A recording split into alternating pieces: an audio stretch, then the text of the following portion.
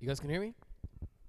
That video will make more sense in a little bit for a second. I know it's kind of out of nowhere, but just stick with me here.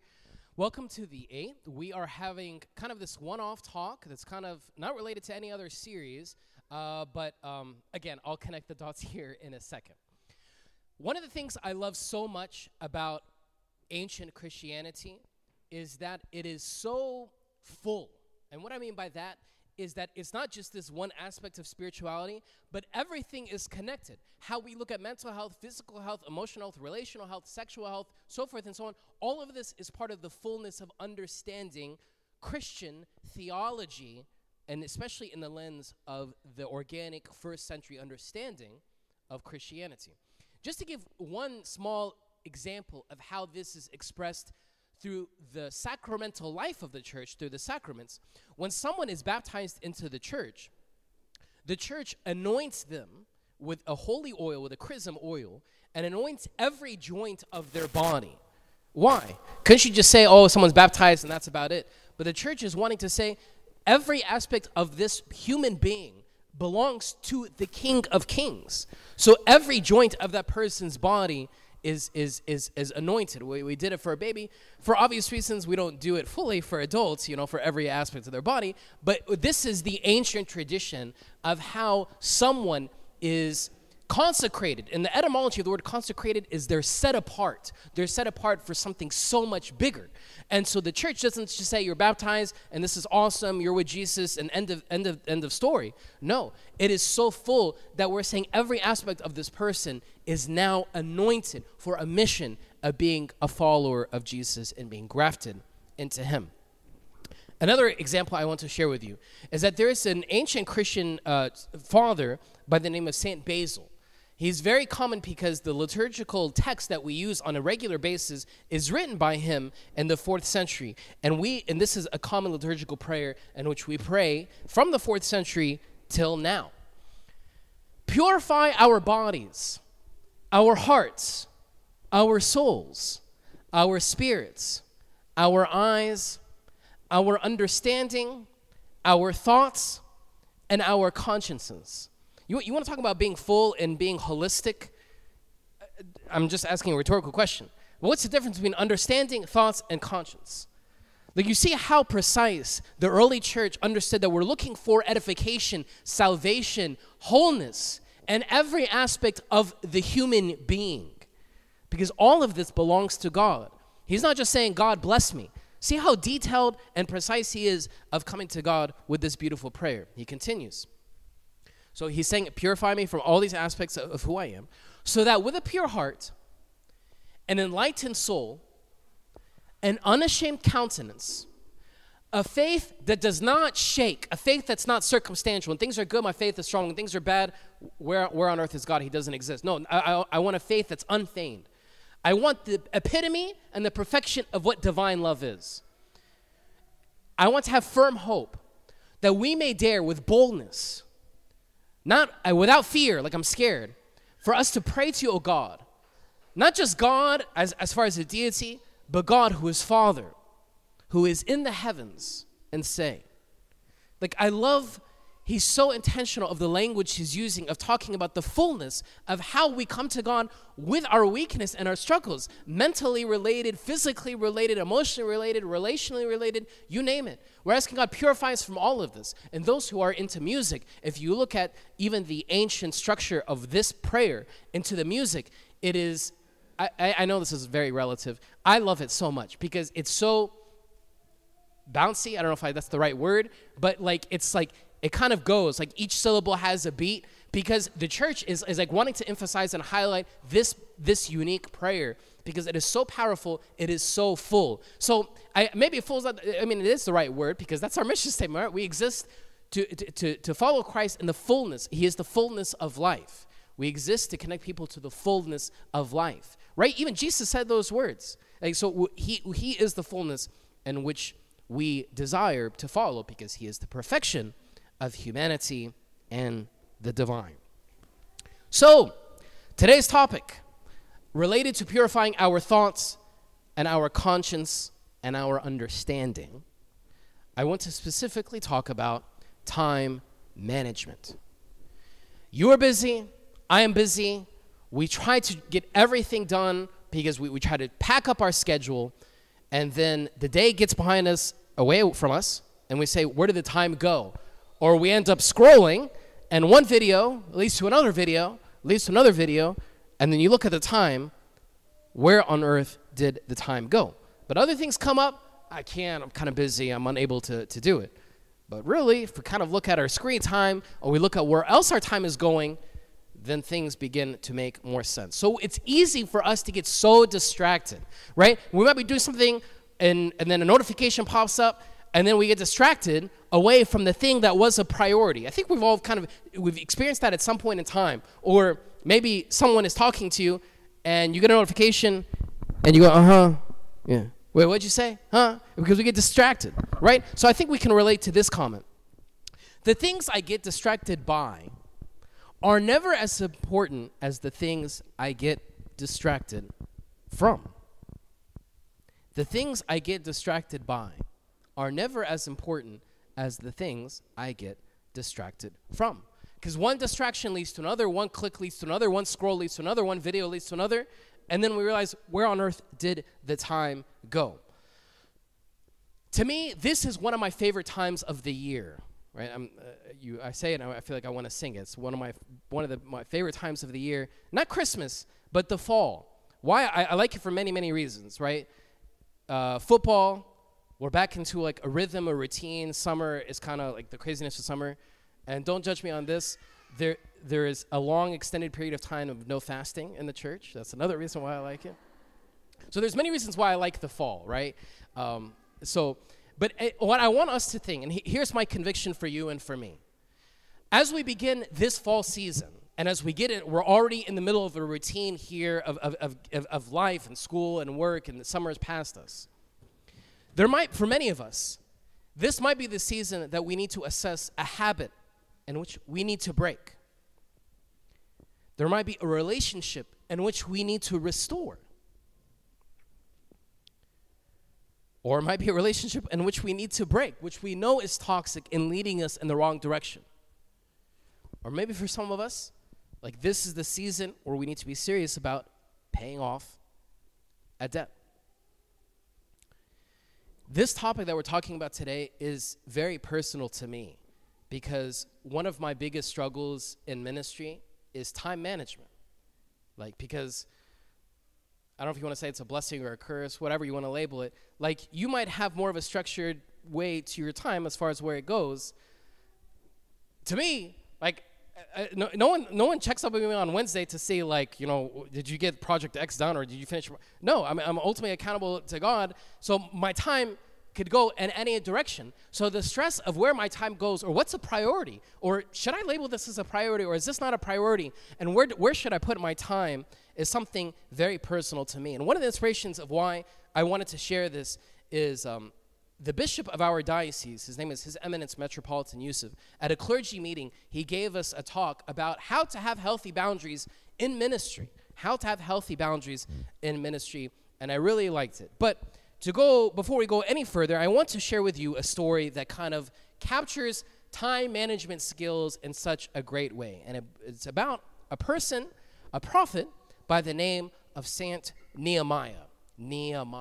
So he is from around the year 444 BC, and he was a Jewish man who was mixed in with other groups of people in different points in time. Right, so the Jewish people have been taken in exile and were kind of thrown around, and there's different people ruling over them. So the Jewish people were kind of dispersed and kind of everywhere in this point in world history. In different countries were trying to control the Jews. So just to highlight, there's three main countries that were tossing the Jewish people all the way around. The Assyrians came and took them captive. The Babylonians came. This is where we get the story of Shadrach, Meshach, and Abednego, for those who are aware of that story.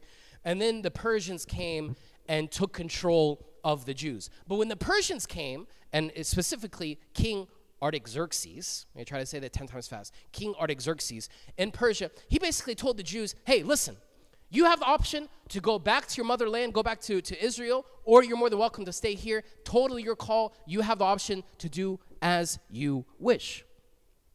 So some decided to stay, including someone who was pretty up close to King Artaxerxes by the name of Nehemiah. He decided to stay, but him being a Jew, his heart was still belonging to Israel, but he decided to stay in Persia, or being under, with the Persians during that time.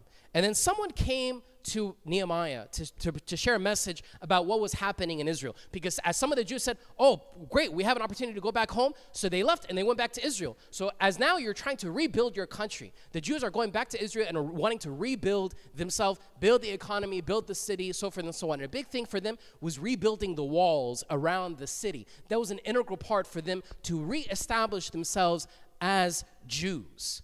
So Nehemiah decided to stay with King Artaxerxes on this side, and here's the Israelites. Some of them migrated back home to their motherland to rebuild Israel. So some people who were rebuilding Israel had some issues. They had some struggles. So they decided to come back, and they wanted to tell Nehemiah and King Artaxerxes as far as the update, as far as how the rebuilding process is going. Those people who were rebuilding, they came back to Nehemiah and they said, those who survived the exile are back in the province, are in great trouble and disgrace. The wall of Jerusalem is broken down, and its gates have been burned with fire. So they've came back, they tell Nehemiah, man, the wall that we used to have, it's been burned down, it's utterly destroyed, and we have a serious problem happening back home in Israel. And they're telling this news to Nehemiah. Some people might hear that. At least if I was Nehemiah, I'd be like, well, may God be with you, pray about it, right? Just, that's tough luck. May God be with you. Hire more contractors.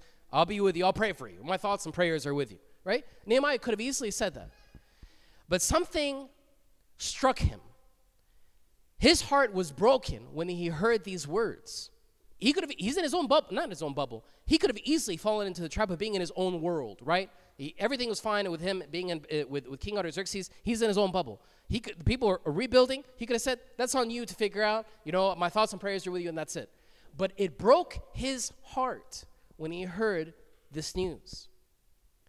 And for those who have been in St. Mark Church for a while, you know that I love this question. What breaks your heart? Because the thing that breaks your heart is different than what breaks my heart. But what allows us to thrive as being followers of Jesus in the mission of the church is you come with what's heavy on your heart, what breaks your heart, and I share what breaks my heart. And we're able to move forward together and build his church. So it was clear what broke Nehemiah's heart. So Nehemiah he got permission from King Artaxerxes to go back to Israel and to rebuild the city. But as he's now using his leadership skills and using management skills as far as delegation is concerned and wanting to rebuild the wall, he ran into some issues, understandably, and you expect issues to come. And it comes from a man, one of the guys, by the name of Sanballat. Sanballat. I think that's how you pronounce it, but Sanballat. So here's where we pick up in the story from Nehemiah chapter 6. When word came to Sanballat, Tobiah, Geshem, by the way, I've read this story many times, but now all of a sudden I realize there's somebody named Tobiah because I have a son named Tobias. You know how it is when you buy a new car and then all of a sudden you see that car everywhere on the road? So now that's like that to me it's the same. Now all of a sudden I notice the name Tobiah. Anyway, when word came to Sanballat, Tobiah, Geshem, the Arab, and the rest of our enemies that I had rebuilt, this is Nehemiah talking, that I had rebuilt the wall and not a gap was left in it. Though up to that time I had not set the doors in the gates, Sanballat and Geshem sent me this message. So here's Nehemiah talking. We're rebuilding the wall, and we're doing good. All of a sudden, Sanballat, Tobiah, and Geshem, and some Arab guys, they all started to come and nag us as we were almost done building the wall. And here's what Sanballat said. Come, Nehemiah, let us meet together in one of the villages on the plain of Ono. But they were scheming to harm me. So I sent messengers to them with this reply. We'll get to his reply in a little bit. But here is these guys are trying to distract Nehemiah from the task at hand. Nehemiah is focused on the task at hand. And all of a sudden a notification pulls up by the name of Sanballat in his group. And they're trying to distract Nehemiah from the task at hand and trying to pull him away from what he is in the middle of doing. And how does Nehemiah respond? I am carrying on a great work, and I cannot come down. Why should the work stop while I leave it and go down to you? This is the emotional part. This is the bread and butter, so stick with me here. Why this hits me so much is because Nehemiah is on a mission to build the wall. And distraction comes his way and is trying to drift him this way. But his eyes, he knows what breaks his heart. He's trying to prioritize the right thing. And he's saying, I am doing a great work and I cannot come down. I'm doing a great work and I cannot come down. How many of us, we have great plans and dreams and visions for our family, for our work, for our personal life, you name it. But distractions come our way, and we drift, and we're like, man, where did the time go? Where did this week go? Where did this month go? I had all these great plans, and it kind of drifted away because distractions come our way. There are certain things in which we have to say no to in order to say yes to others. Nehemiah said, I am doing a great work, and I cannot come down. The first time this message really hit me many years ago, I went to Facebook Marketplace, because that's where we get a lot of our stuff at our house. And I saw this, and I instantly met up the guy to buy it. And this, I took this off my wall in my office at home because the cursive is intense. But it's saying, I am doing a great work, and I cannot come down. I am doing a great work, and I cannot come down. Right? You can. This is mine. You can get your own. But why I love this so much, because this reminds me, as I'm working, and as stuff comes, I am doing a great work, and I cannot come down. I am doing a great work, and I cannot come down. Like, I have a mission of being a servant of Christ. I am doing great work, and I cannot come down. Or take this away from ministry. When I need to be fully present as a father, as a husband, and then I need to put other things aside, I am doing a great work, and I cannot come down. But please, Father Nate, this is emergency. I'm doing a great work, and I cannot come down. Even in apply this to any aspect. But I cannot tell you what your priorities are. I cannot tell you what's important. But you need to determine what's your priority and what are things in which you need to say no to. What are things in which you say, I am doing a great work and I cannot come down. Your quiet time, spending time with God more, the notifications and things that need to get done today that are highly time sensitive, I'm with you. I am doing a great work and I cannot come down. You begin to questioning of why you're doing this service, or why are you doing this task, or why are you still dealing with this person, or you feel like your parenting tactic with your kids is going nowhere, or you feel hopeless, you feel like you're just going in circles. I'm doing a great work, and I cannot come down. I am doing a great work, and I cannot come down. The spirit of perseverance, of resilience, we see this in Saint Nehemiah. I am doing a great work, and I cannot come down. 4 times they sent me the same, this is Nehemiah talking, you know, the Sanballat and Tobiah and all 4 times they sent me the exact same message, and each time I gave them the same answer. I am doing a great work, and I cannot come down. I don't want us to be jerks. You tell someone, that's all right, that's on you. No, sometimes the most loving thing I'm speaking with myself, the most loving thing I can tell people, unfortunately, I cannot come, or I cannot do this, or I'm unable to help you. Because if I say yes to this, then I'm spreading myself thin and I'm saying no to other things. So there's certain things and certain people you have to say no to. But be careful. Do not fall into deception. This is where we need to pray through this. Because deception could creep in. And we do what we want to do, and we twist this and decorate it and say, I'm doing a great work. I'm doing self-care. I'm doing self-care. And I cannot come down. And we brush everyone off, and we over-spiritualize it. So this is where we need to be careful. This is where we need to ask the Holy Spirit to give us wisdom, to give us discernment, and for us to stand in front of God. And am I just finding excuses to get away from this or that? Or am I truly staying with integrity in front of God? Or are there other people that can keep me accountable? Of me truly, am I being true by saying, I am doing great work, and I cannot come down? Or in another translation, obviously, I am carrying on a great work and I cannot go down. Nehemiah had the temptation of following the immediate over the ultimate. He had a temptation. Or he could have easily told Sanballat, oh, yeah, sure, yeah, I can come down. I can finish this later. And he could have put the wall aside. And he could have, but he fought the temptation of keeping his eyes on the ultimate as opposed to the immediate. This is why the church, in its liturgical richness, puts in front of us language to keep our eyes on the bigger prize. We look for the resurrection of the dead and the life of the age to come. Amen. Lead us throughout the way into your kingdom. This becomes the lens of how I move through my responsibilities, my pressures, my own struggles. I'm pushing through. I'm doing a great work and I cannot come down. This has to be the lens of how we move forward. He fought the temptation of not following into the immediate over the ultimate, of something he wants now over what he values more. There's a lot of things you want, but you have to determine what is valuable to you. You cannot do it all. You cannot do it all. I cannot do it all. But you have to determine what is something you want or what's valuable to you. And let me make this clear. There is a season for everything. I could bore you of the dreams I have. Personally, for the church, I have dreams. But I have to continue to remind myself, there's a time for everything. This might not be the right season for this. What's the great work I need to do right now? What are the things that's a no altogether? And what are the things that are for later? I need to continue to remind myself, this is why I always see it in my office, I'm doing a great work, and I cannot come down. We have to fight the temptation of following into the things that are optional, and it becomes a priority over the things that are essential.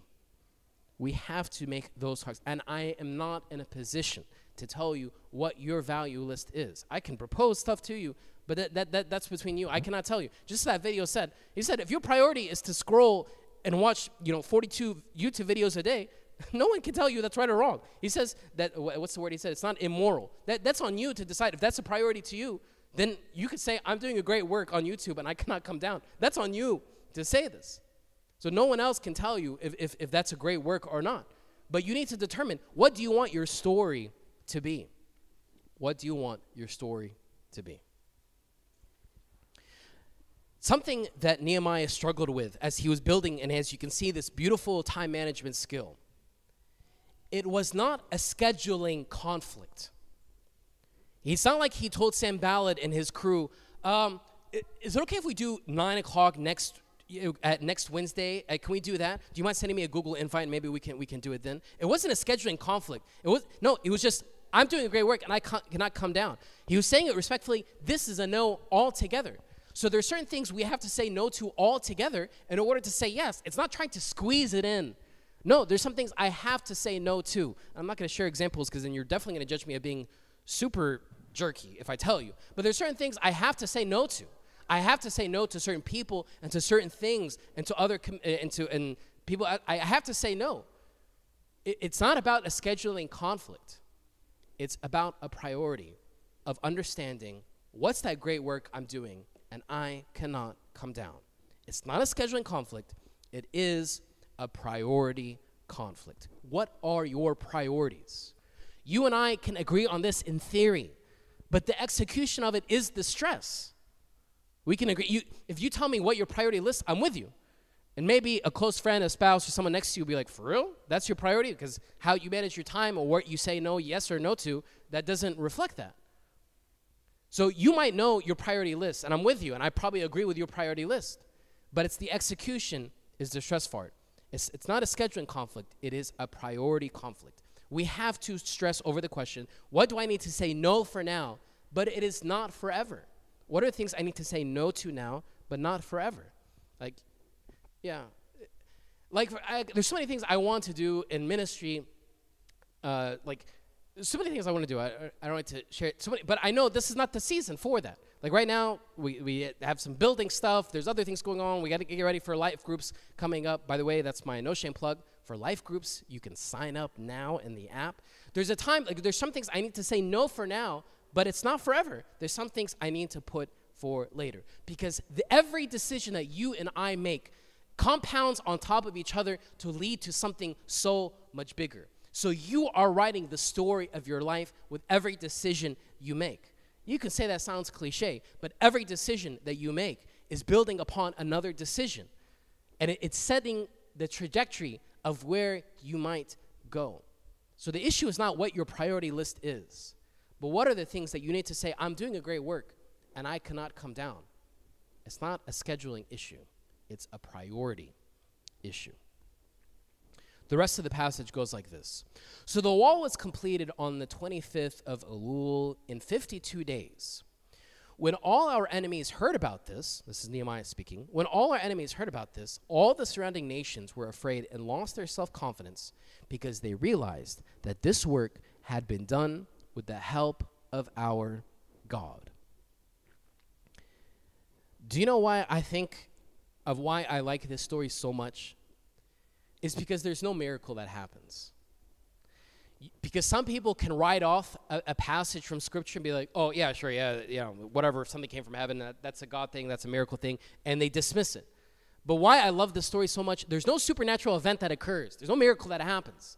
But you see God working in Nehemiah because he had his head on straight of understanding what are his priorities. And he went to town with it. He executed on it. And because of this, God partnered with him and worked with him and through him in order for them to complete building the wall. So my question for you, what is your wall? What are your priorities? What are the things that you need to get done and then you have to say no to other things? What are your priorities? In theory, we would agree, most likely, because we for the most part, have similar worldviews. So I'm with you. But then that thing comes in, that commitment comes in, and you might have to be in a tough position where you have to say, no, I'm doing a great work. I can't come down. Your direction, not your intention, determines your destination. The direction in which you go by saying yes to certain things, no to others, this determines your destination, not your intention. You have great intentions. I have awesome intentions, but the intentions mean nothing.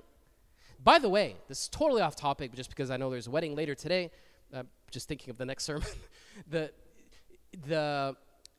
This is why Orthodox couples do not say, I love you too, till death was part. I don't even know what the words are, but that doesn't exist in ancient Christianity. Because you can have great intention in marriage of saying the right thing, but that doesn't determine your destination. It's the direction in which you take and the sacrifice and the uncomfortable decisions that you make day in and day out. That determines your destination of where a marriage goes, not having great intention. Everyone loves each other on wedding day, right? You have great intention. But it's the direction, it's the execution of it. This is what determines your destination. So I want us to assess. You can assess your priorities, that's fine, but I think that's more, don't dwell on that, because you have good priorities. It's not about your priorities. It's about what do you need to say no to in order to say yes to others. What is your wall that God is asking you to build and focus on? There are other things maybe in your career or personal life or hobbies that it's not no forever. It's just no for right now, but it's not forever. What are the things you need to focus on right now that's your wall? What are the things in which you need to say, I'm doing a great work. I don't see the fruit of it. I don't get it. But I know I'm doing a great work. And I cannot come down. Let's stand for a prayer.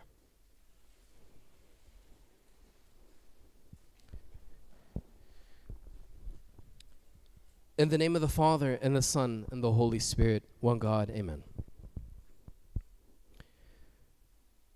Lord, we know that you are doing a great work within us. But sometimes because of our busyness or our priorities are off, that we lose sight of what you want to do within us. Lord, I ask that you give us this boldness, give us this strength to know what our priorities are, and for us to make those difficult decisions, for us to maybe have those difficult conversations, for what are the things I need to say no to in order to say yes to others. Give us the courage to hold on to these words which Nehemiah beautifully laid out for us. I am doing a great work, and I cannot come down. We are your children, Lord. We ask that you work within us and for us not to be tied down by all the different pressures and things of this temporal world, but our eyes are locked in on you, because you are the resurrection of us all. Through the prayers of all your saints, Lord, hear us as we pray together and say, Our Father, who art in heaven, hallowed be thy name. Thy kingdom come, thy will be done, on earth as it is in heaven. Give us this day our daily bread, and forgive us our trespasses, as we forgive those who trespass against us. And lead us not into temptation, but deliver us from the evil one. In Christ Jesus our Lord, for thine is the kingdom, the power, and the glory forever. Amen.